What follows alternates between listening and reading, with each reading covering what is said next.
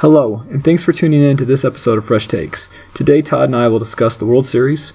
This was recorded before Game 7 had happened, so some of our predictions are accurate and some not so much. We'll discuss favorite player jerseys, we'll discuss Purdue grads, and we'll also discuss some light reading that we enjoyed. Thanks for the time, and I hope you enjoy the episode. All right, so hey, I'm Nick Bullington. And I'm Todd Oakland. So hey Todd, this is being recorded on Wednesday afternoon, so I know you've had a big night last night and a big night ahead of you. What did you think watching Game 6, or what did you think overall, your thoughts on the World Series? Well, obviously I'm thrilled, excited, and terrified all at the same time. I don't know, last night was good. Last night was, I had a lot of confidence going into the game. I thought Arrieta, even though he struggled a bit this year towards the latter half, has, been a very good pitcher. So I was confident in that. I was not so confident in Tomlin pitching. So, the pitching matchup was in their favor. And really, it was fairly apparent. They got all over Tomlin early. Game was over pretty quick. I had a couple beers, ended up falling asleep on the couch, and did not see Joe Madden use Chapman, which I read about this morning, I'm sorry. And I'm not really sure my thoughts on that. I don't know.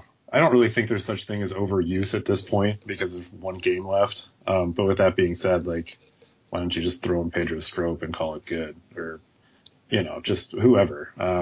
But with that being said, look, it's Game 7. As Joe Buck is going to remind us several times tonight, I'm sure anything can happen in a Game 7. Looks like Lester will probably be able to pitch at some point. Hendricks is a good pitcher. So really, if you consider those guys as almost your, first 6 or 7 innings, that's not bad, right? That's pretty good. Even though they're up against Kluber, who he terrifies me, but I'd be terrified of pretty much anybody right now on the mound, simply because I've never experienced this in my life.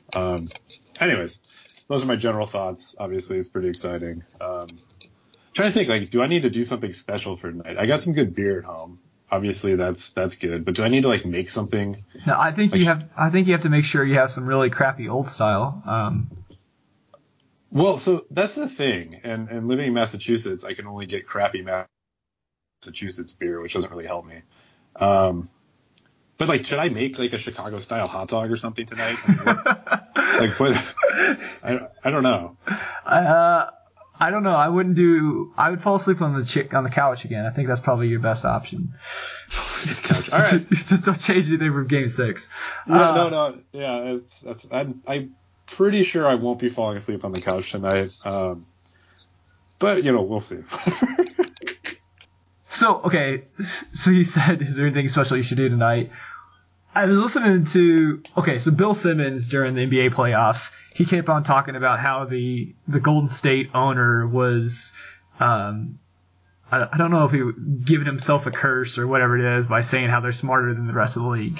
Do you think, do you believe in fate or any sort of thing like that? No, I'm a complete nihilist when it comes to basically everything. I think the universe is completely random, and this is all just happenstance. And I totally disagree with Bill Simmons on pretty much every time he ever brings that up. It doesn't matter what you wear or what you cook. Perfect. All right, you have no impact on the game. I'm more not so much from a superstition standpoint, just that how best do I don't know, celebrate this. And the only thing I can think of is make a hot dog, which is kind of dumb. But I'm trying to think of my favorite Chicago food, right? I love the hot dogs. The Italian beef, in my opinion, is the world's perfect sandwich. But there's no way I'd be able to find that out here. And if I had my act together, I would have been planning this out a week ago. Are you just staying home? You're not going to try to find a Chicago, I'm sure there's a Cubs bar there. There is, but I don't want to deal with that crap. I'll just watch it at home. This is a journey that has to be taken by myself. This is the sports fan equivalent of a sweat lodge Vision Quest. So, by the sixth inning, I'll probably be hallucinating on peyote and trying to understand the meaning of all of it. So Chapman. Yeah. Chapman. Good. My thoughts on Chapman were, well, I agreed with, I can't remember, somebody else wrote it, but I agreed with them, so I'll repeat it. It's got nothing to do with tonight. It's not going to affect his performance. What it could do is affect his performance in the future in his career. It could shorten his career. Sure. And I would buy that. And they pointed to Keith Foulke in 2004. I don't know if that was fair. I felt like Keith Foulke was a little bit older at the time, but if it's a game 6 and the team that's down 3-2 wins the game, are you allowed as an announcer to use a different phrase than "I'll see you tomorrow night"? 2011 and 2016, Joe Buck ends it both with "We'll see you tomorrow night." I feel like he probably did it because in '91, whenever Kirby Puckett hit the home run, his dad said, "We'll see you tomorrow night." I don't know if it's just a Buck thing that they have to keep going, or if there's this is it. That's all you could say. I like the idea of a Buck thing that they have to keep going. And I'm trying to think the Carey family of broadcasters, is there a Carey thing they have to keep going? Yeah, drinking a lot. Drinking, yeah. I mean, but poor Chip looks. I mean, the apples fall very far from the tree there, in terms of his lineage. But I don't know. I'm not much for being an announcer. I appreciate a good announcer, and thus I think Joe Buck does a fine job, but it does kind of piss me off sometimes that he's our generation's, I don't know, Jack Buck. Mel Allen or Jack Buck or, whoever's going to be broadcasting these huge games, because for better or for worse, his voice is going to be now ingrained in my head for the rest of my life. I tell you where it really makes me mad is Doc Emmerich in hockey, that crazy bastard. Because he's the voice of all the national stuff. So anytime the Hawks win when they win the cup, he's the one doing the announcing. Yeah. I don't know. He's over. He's just a nut. I don't like his voice. I think he's just crazy. He says stupid things. But for better or for worse, he's now the voice of the best hockey moments of my life. So thank you, Doc. Did you know that John Smoltz started Game 7 of the 1991 World Series? That makes sense. Yeah. So, who was he up against? Jack Morris. It would be Jack Morris, right? Yeah, Jack Morris. Because that was that. Yeah, that's right. Jack Morris went all 10 innings, and Smoltz didn't, and he lost. That's right. So I wonder how many times Joe Buck still regrets that. Oh my gosh, that's what I'm looking forward to tonight. Is whenever the Indians pull Kluber, I'm going, "That's a huge mistake. You shouldn't pull him. He's not allowed to run." That's right. Yeah. Oh my gosh, I didn't even think about that. Did you ever think John Smoltz would be a good announcer? I actually really like him. Speaking of announcers. So I don't like him that much. I know everybody likes him. He's very popular, but I don't. There was a few times where he said something that I just drastically disagreed with, and this is going to be really interesting because I can't remember what it was. But there's been a few times where his analysis I just disagreed with. It's in-depth analysis. It's not. He's not dumb, but I just disagreed with some of the stuff he said. Which who am I to disagree with John Smoltz? But Alex Rodriguez is the standout. Did you see the clip from A-Rod, Frank Thomas, and Pete Rose were just standing around talking about hitting and their approach at the plate and all this stuff? Did you see that? No, I haven't seen it. Tell me more. Oh, so it was great. So it went on for 5 minutes, and they were talking about some stuff that you probably kind of know. Pete Rose was a switch hitter, and so Pete Rose was like, my power, what was it? His power came from his right hand because he's naturally right-handed, but he hit better when he batted left-handed because there's just more right-handed pitchers. So he got more repetition. But then A-Rod asked him, so what did you do when you were in a slump? How did you change your approach at the plate? And Pete Rose goes on, he's talking about, well, I never changed my swing. Your swing's what got you here. You never change your swing. So what I would do is I would move back in the box, or I'd move up in the box, or I'd move in, or I'd move out. And he said basically he treated the batter's box as a quadrant, as a 4 quadrants, and he just moved around in there if he was in a slump, but he didn't change his swing at all. And I thought that was interesting. And then, I mean, it just went on and on and on, and they were just, talking about how hitting the ball. And it's 3 guys who, I think one thing is beyond debate, they were all really good at hitting the baseball. So it was pretty good. And A-Rod really, A-Rod really directed the conversation. Like sometimes, Pete Rose would just get to rambling like an old man, which he is, and then A-Rod would politely interrupt him with a different question to get him kind of back on track to what he wanted to talk about. But so apparently they were taping like a 15-second promo, in between, during the game, like in between commercial breaks or whatever, just saying, hey, we're coming up after the game or whatever. But then after the promo was over, they just kept talking. And Fox, to their credit, just kept recording. It was really interesting. A-Rod apparently is really interesting. So, yeah, I mean, I've always thought that A-Rod would be kind of an interesting guy after he got done. My worry was that he'd just be such a phony because he's just, a phony. He's just A-Rod. But he doesn't really have anything to protect anymore at this point. I'm not saying he's not a phony, because he probably is, but I actually think I agree with you. I think he's been very good. I think he does a good job. I kind of wish they would have had that conversation with Jason Hayward sitting next to them. That might be nice. Maybe he could get a couple ideas. Poor Jason Hayward. God, I don't know what's going on with that. I tried to actually look through some of like the sabermetrics articles. There's various things on Fangraphs that just kind of describe like his approach at the plate and what he's swinging at now versus what he was swinging at before. And there are some differences. I mean, I don't know if I'm smart enough to really interpret them. But it is interesting that we can actually do that type of analysis now. And it does, I mean, again, appreciably, it does look like there are differences to what he's doing. I just wish he would stop doing what he's doing differently now and go back to when he was actually good at hitting. Anyways, but that is an interesting, I mean, I know those feelings. I always wish that Rick Ankiel could go back to what he was doing before he went crazy. Well, I think Rick Ankiel wishes he could have gone back to doing what he did before. Anyways, but I mean, just get back to Game 7 and then we can move on. I mean, I'm excited. What are you going to do for the game? Are you going to hold yourself up and try to watch it? Yeah, I'm going to watch it for sure. Just watch it at home. I did say that it was going to be pretty unbiased during this, but I've definitely found myself pulling for the Indians. And I don't know. I don't think you want to be the team that lost 2 games in a row. I do think there's momentum to a certain degree, and I don't think the Indians are in a good spot right now. And Kluber. Well, yeah, I hope you're right. Kluber's going on 3 days or 3 days rest for with a third time in a row or something like that. So I don't think that's good. And there's, I don't know. I mean, it's all hands on deck. Anything could happen in Game 7.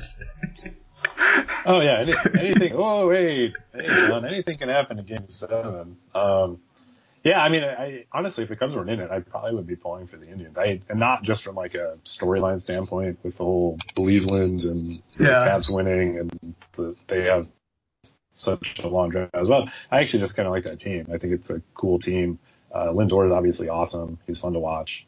I like Kipnis. I mean, Corey Kluber, I think, is a fantastic pitcher, and he's kind of an interesting pitcher. And that he's not super overpowering, but he can. But he also has like a kind of a weird breaking ball that seems to work really well. So, and obviously the whole Andrew Miller thing is kind of fascinating too. I mean, how good has he been? The crazy thing to me is the Cubs are a better team, but the Indians haven't had Carrasco or Salazar, so their pitching is. It's kind of a shell of what it was in the regular season, and it's a shame. I mean, the Cubs can point to, you look at our average stats, and we've underperformed, but the Indians haven't even been a full team, which is a bit of a shame. Well, I was going to say, the Cubs have actually underperformed. Like, the Indians just haven't even had a chance to perform, theoretically without those guys being there. So, but yeah, I would totally pull for them. I mean, I'm just kind of partial to the guys they have on their team. I just think it's kind of interesting, and I don't know. It'll be, I don't know. Are we going to see this premium placed on good bullpens from here on out? Because last year with Kansas City, that was kind of one of the big storylines. Was, oh yeah, we've got this great bullpen. Obviously, Andrew Miller has been fantastic. I don't know that if it's going to create more belief that the bullpen is really important. I think that's been there, but I do think that if anything, Francona and to a lesser extent Madden is going to influence the way that other managers use their best reliever. They're actually going to start using him more in high leverage situations than in saves, which I don't know how that exactly plays out, because will pitchers get paid more intelligently? Like, who's going to be worth more? Let's pretend that Andrew Miller was going to be a free agent after this year, and the Indians closer was a free agent after this year, and the Indians closer or 2 years from now. So Andrew Miller has no saves. He's got a number of holds and a number of wins, but he's been used in all these high leverage situations. And their closer has 40 saves and 43 tries. I mean, Andrew Miller should be the pitcher that's worth more, but will he be evaluated as worth more? That's what I'm curious. I am too. I mean, I think the analytics is kind of pushing it towards, you use your best pitcher in these high leverage situations. And it's become more apparent kind of from an outcomes-based perspective, like what that actually affects, because you have leverage index or whatever else you want to look at on a, play-by-play basis. Yeah. And I mean, it makes sense to me that you would do that. It also makes sense that you would pay someone accordingly that performs well in the most important points of the game. I mean, I remember arguments, 10 years ago, like, how important are those 3 outs at the end of the game? Are those actually the most important outs of the game? But the closer is, your highest paid reliever. Because in most situations, it's probably not the most. I mean, if it's a 3-run lead or something like that, I mean, what's the chance of actually, that team coming back? I mean, obviously if the closer explodes, it turned into a high leverage situation. But you could have a situation a couple innings before where that's the most important part, and that's where you want your best guy out there. So, I mean, look, I think it makes sense. I mean, baseball goes through weird phases. I mean, a lot of sports do, but like weird phases where things are important, right? It was like, I don't know, you go way back like 20 years ago with on-base percentage, and oh my God, I can't believe it. And then, you start talking about some of the more like defensive-minded metrics and trying to measure defense. The Red Sox were kind of famously trying to get into that. They thought it was undervalued. And now, maybe it's like high leverage pitching and putting your best pitcher in kind of these high leverage spots and actually paying them accordingly. That'd be kind of cool. Do you have a favorite Game 7 before tonight? My brain's not really firing, I guess, on all cylinders. What's your favorite? And maybe I can build off of that. So it's probably 91 just because I've watched replays of it so many times. It was just a great game. Jack Morris was amazing. Obviously, Smoltz was good.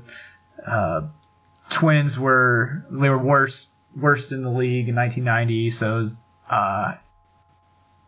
that was a really good one. That's probably the best. I mean, 2011 wasn't. I loved it because the Cardinals won, but it wasn't even a close game. And it was like. It was one of those rare situations where Game 7 just couldn't match up to Game 6 at all, because Game 6 for 2011 was amazing. Let's see, what are the other ones? I don't really remember 2001 that well. It was Diamondbacks, Yankees. That was the Diamondbacks, yeah. That was Luis Gonzalez against Mariano Rivera, right? That's right. That was a good game, and I mean, I didn't really particularly care about the Arizona Diamondbacks, but I think everyone was kind of rooting against the Yankees at that point. So that was pretty exciting. 97 was a good game as well. Okay. 97 was Marlins. Yes, Indians. That was the long game, right? That was like, yep. 97 Marlins were down 2, I think, in the bottom of the ninth. They scored 2 to tie it up, and then I think they ended up winning in extras, if I remember right. Yeah, wasn't it Edgar Renteria? That's right. Yeah, Renteria. That's right. So, loved Edgar Renteria. What about Bumgarner? 2014 had that Game 7 save, right? Yeah, I lived in Australia at the time, so I didn't watch it live. Okay, yeah. So it was happening like 36 hours in the future, or whatever, however the time change was. Yeah, there's like a year and a half of American sports where I'm just confused. But we can talk about like state of origin, or we can talk about the Ashes. If you want to talk about the Ashes, I could talk about that. I mean, what's your favorite Ashes of all time? What's the most dramatic Ashes of all time? My favorite is the test in England that went 5 days, and then they couldn't get all of the outs, and so it didn't end and ended in a draw. That's my favorite. That's one sport that I'm still trying to figure out. I think I told you this story one time. So I went to Singapore last winter, and it just so happened that I believe it was the Cricket World Cup happening. Some sort of a big cricket event. I think it was Cricket World Cup. Was it Test cricket, or was it 2020, or was it? I believe it was 2020. Okay, so 2020 is actually good, but I'll let you finish. All right, but I was lucky enough to actually watch the India Bangladesh game in a bar that had amounts like people rooting for both sides. It was pretty sweet. Yeah. Obviously, there's a lot going on there that's not just cricket related. That could involve nuclear weapons at some point. So that was pretty cool. There were actually a lot more Indian supporters than there were Bangladesh supporters, but at the same time, it was pretty intense. I had no idea about the scoring or anything. I just knew that there's a bit of a history there, and this was kind of a cool thing. And I'm glad I was able to actually watch it. So if you're India, like that's got to be just catastrophic whenever you lose a World Cup of cricket. Like you're not good at any other sport. You have so many billions of people, and you do terrible at the Olympics. All you have is cricket, and billions of people. So to lose at that, I mean, there's got to be nothing worse. Oh, it has to be. I mean, you're banking basically on everything. Like, that's all you got. Which, I mean, I don't know. I guess I'd say diversify your portfolio, but, maybe not focus on that so much. I guess. Apparently, I mean, it's hard, I guess, when you're a poor country. I guess they don't want to. I guess they just love cricket so much, right? I mean, who knows? Well, I mean, Australia does a pretty good job. They're good at rugby and cricket. Yeah. So I like to. So I don't know if we should get into sports that we know less about, but so rugby. I really enjoyed rugby league, even though rugby union is the major sport, but rugby league is a lot faster pace. So Jared Hayne, the guy who played for the 49ers, he actually played rugby league in Australia. He didn't play rugby union, and that's the sport that, with the over dramatized downfall of football, I think could replace it if people would actually watch it. I mean, it was very, very interesting to watch. So that's what's the major difference? Okay, so rugby league, I guess the major difference is you have 6, I guess equivalent would be downs to go the length of the field and get a try, and as opposed to you have the ball until you lose possession, which is rugby union. So because you have essentially 6 attempts to take the ball the length of the field, you're a lot more aggressive in trying to do it. So it's a lot more fast-paced as opposed to union, which is a little bit, it's more of a brute force type game than league, which is a little more finesse, I think. And then the other thing is the scoring is slightly different. So a try is worth a lot more proportionally compared to a field goal in league versus union. So rugby union, you'll have games with like England, I think, is really good at their kicking game is really good. So they'll not care necessarily about getting a try. They'll be happy to score off an American phrase field goal. Whereas league, it's very important to take the ball the length of the field. So again, everybody's trying to go the length of the field. You're not as near involved with the kicking. And so that's good. So one thing that I kind of like about league, that's interesting is, so, I mean, the field looks similar to an American football field, but if you score in the middle of the field, whenever you kick for the extra point, you do it right from the middle of the field, so it's a straight on field goal. But if you do it if you make a score in the very corner of the try zone, then whenever you kick the field goal, you kick it from that corner. So it's a much more difficult kick. So if you score on the side, it's kind of hurts you more than scoring in the middle, which I think is slightly interesting. And then where you actually score is where you touch the ball on the ground. So if you beat everybody downfield, but you're on the side, you can run to the middle and then touch the ball down there. Oh, okay, that's how that works. All right, yeah. Because I was always wondering how that works. You know how in college football, like, guys have been dropping the ball before they cross the goal line? Yeah. And then the announcers get all upset about it. And has there ever been like a rugby related controversy where the guy like never touched the ball to the ground and then the announcers got all upset about it? I never saw a controversy like that. Now they'll like, they'll reach down, and sometimes there'll be a controversy of whether or not they actually touched the ball to the ground or if it fell out of their hands before it touched and stuff like that. So that's okay. They'll have that. But that's not somebody just being dumb. That's somebody trying to make a play and not completing the play. But the other funny thing is, so they replay every try, and KFC is the sponsor, which I know Kentucky Fried Chicken, well, you're sponsored in Australia, but and then it's like the screen lights up green if it's a try, and it flashes try, and the screen turns red if it's not a try, and it says no try across there. They just really do up the instant replay where we just complain about it. And I think that's probably a little bit better approach, but I could be wrong. Nice. Anyway. I love any sort of international sport that lets me get up early on a Saturday so I can watch it. So it's all good. So the best thing about rugby league, well, one of the things I enjoyed about rugby league is, so I lived in the state of Queensland, and they're they have a league just like, I mean, Australia has a national rugby league just like, a National Basketball Association or whatever. But then they have a set of 3 games each year, which is the best players from Queensland that are from Queensland versus the best players that are from New South Wales, and they play each other in a series of 3 games. So it'd essentially be like the best football players from the Midwest and East Coast versus the best football players from Texas and the West Coast or whatever, and playing each other in a series of games. And so it's very entertaining, and you get a good amount of tries going on, which is always enjoyable in sports, but not in real life. Well, yeah, and Australians are nuts anyway, so I can see how that would be for lack of a better term, a shit show in terms of just drunken Aussies everywhere. So, hey, whatever.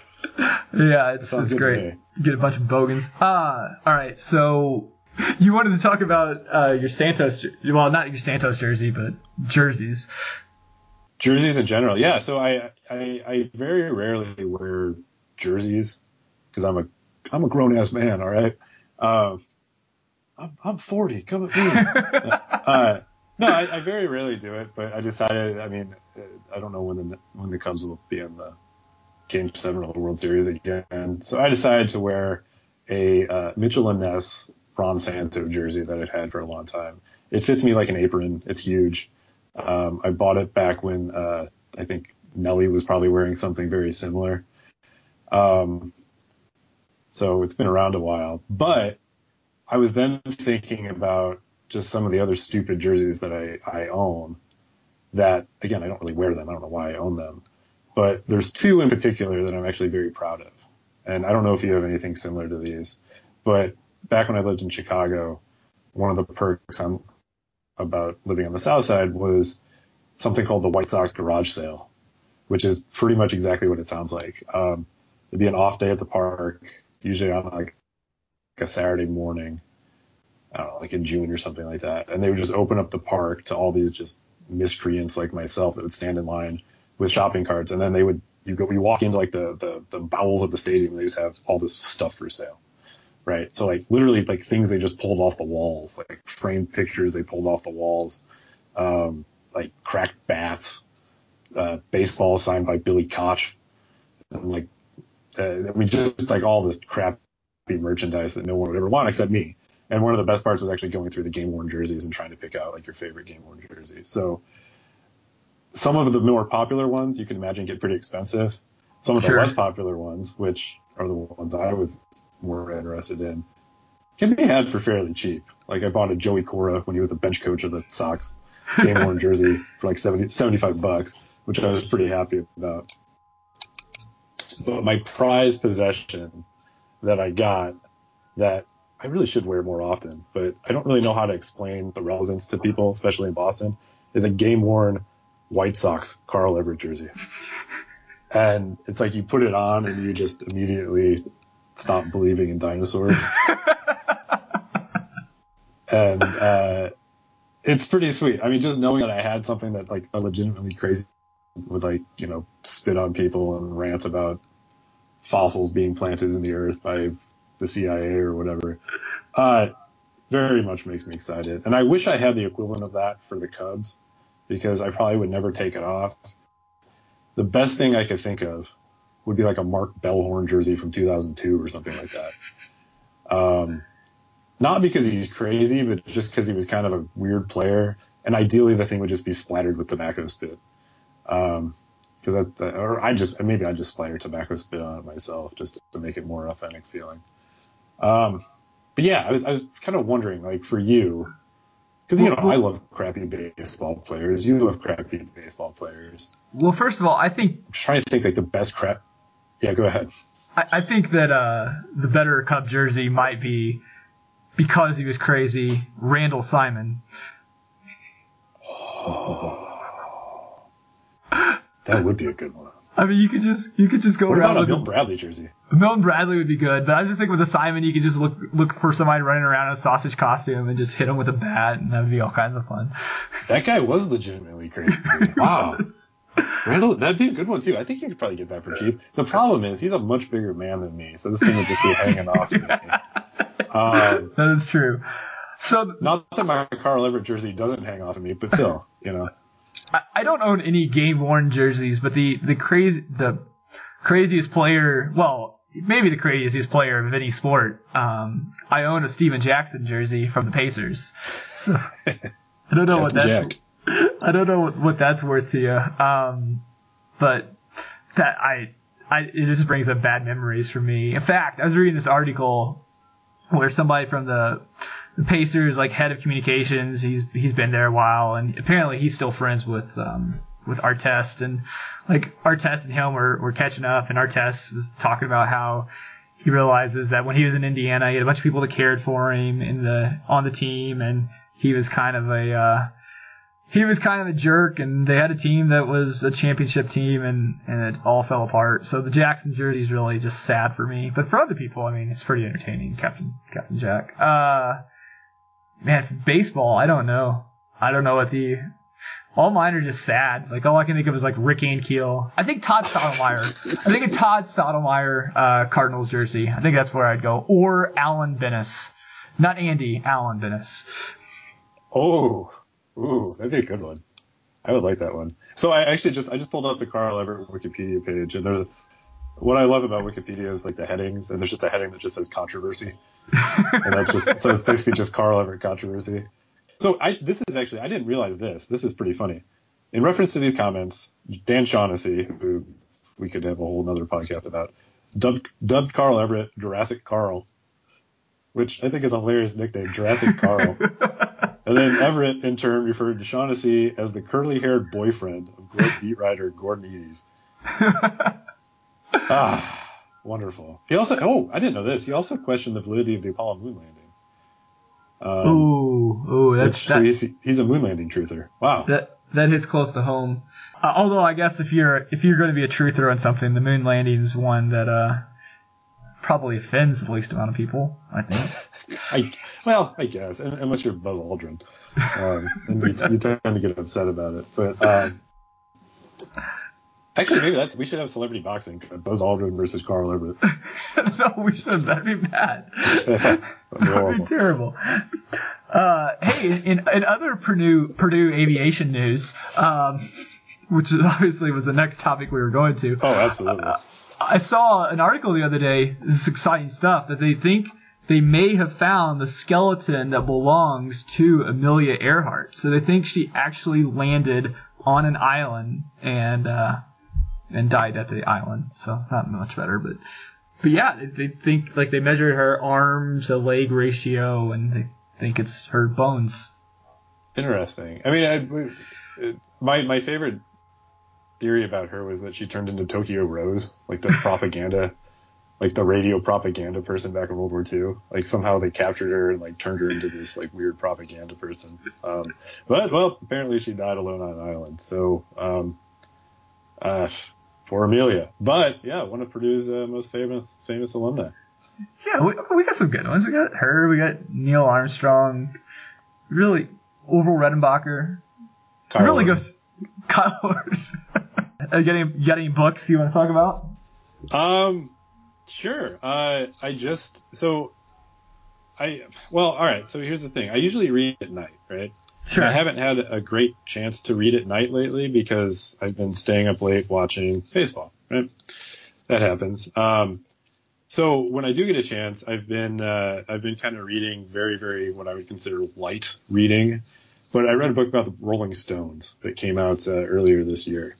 It's called The Sun, the Moon, and the Rolling Stones. It was actually very good. I don't know a ton about them. I've always liked their music. This guy, I think he was a Rolling Stone journalist, and interviewed the Rolling Stones, went on tour with them. But it's not like the typical, what I liked about it was it's not just like the typical, the Stones are just doing a bunch of drugs and they're nuts.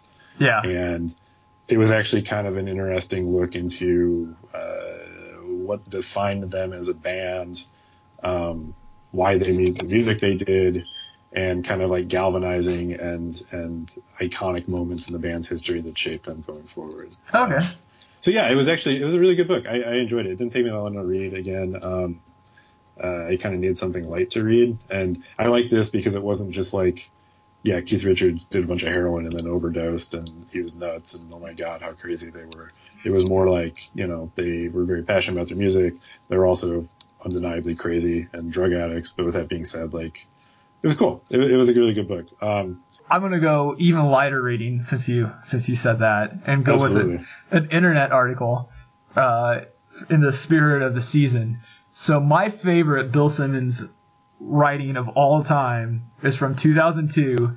He did a mock Sports Century article based around Michael Myers, and it's amazing. It is just absolutely amazing. He does everybody that he fake interviews says exactly what you would think they would say in the way that you would think they would say it. I mean, I think it's some of his best writing just because he really, he consumes a lot of media, and so he's really good at breaking down what the essence of how these people talk.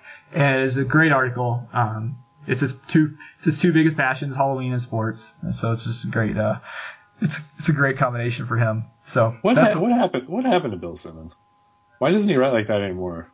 He doesn't write like that anymore, but he doesn't write anymore. He wrote an article last week for the first time forever, but like what he did at Grantland, he employed a bunch of different young writers, and frankly, he employed a bunch of different young writers with different backgrounds and different perspectives on things.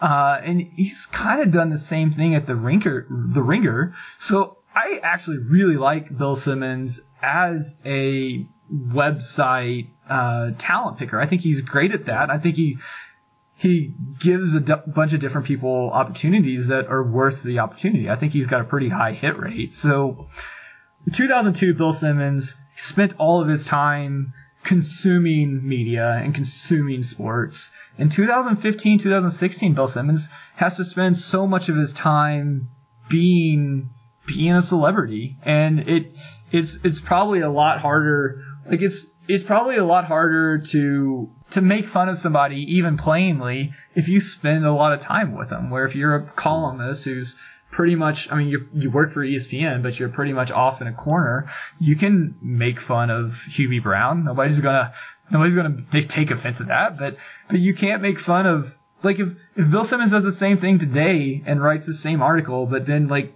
does some Sage Steele stuff and makes fun of Sage Steele, they're gonna make, oh, you're just making fun of her because you worked on NBA Countdown and you didn't like her. It becomes, you've spent so much time with all these people, you obviously have an agenda if you're talking to them. I think that's part of it. And I think he doesn't have the time to put into his writing that he used to. So that's the other side of it. Like the articles that he used to write, he's just not, he can't watch every Red Sox game or every Celtics game. And so he's not going to be able to, he's kind of like me. I don't watch near as much sports as I used to. So I kind of feel like a fraud talking about sports because you just don't have the perspective. But his podcasts are still good. I still enjoy his podcasts. So I think he's just times changed and what he's got going on has changed. That's all I got. No, that makes a lot of sense, and I think I agree with you. And that's something I haven't really thought. He's a manager now. He has to manage people. He has to spend a lot of time managing people. And you're right that he has put together two, I think, very, very good websites that aren't necessarily just a bunch of Bill Simmons clones either, which I think that was always going to be kind of the fear. So if you approach him, if you approach his output of work as that is now his main focus, and he's producing, podcasts and this website and the TV show that I haven't watched, but I don't know if I really want to. With that being said, I mean, he has been obviously successful, and he's obviously doing something right. I guess I just feel, I don't know, for better or for worse, he was kind of like our sports writer of record for our generation of now early 30s, but at that point in time, early 20s. And that's white dudes at public schools in the Midwest, right? And that's another question too. Like, was he really better at, was 2002 Bill Simmons really a better writer than 2016 Drew McGarry or Madry, or however you say his last name? Yeah. I don't know how you say it. Yeah. Was he really like a better? I think Drew's one of the better writers on the internet, even today, but I don't know that he's he doesn't have near the mass appeal that Simmons did in his heyday. But was Simmons really a better writer, or was he just one of the guys who was the first person to really capture what you can do writing on the internet without a strict word count? I think it's a lot of things. I think it also just probably resonated more with us at the time because we were kind of his exact audience, right?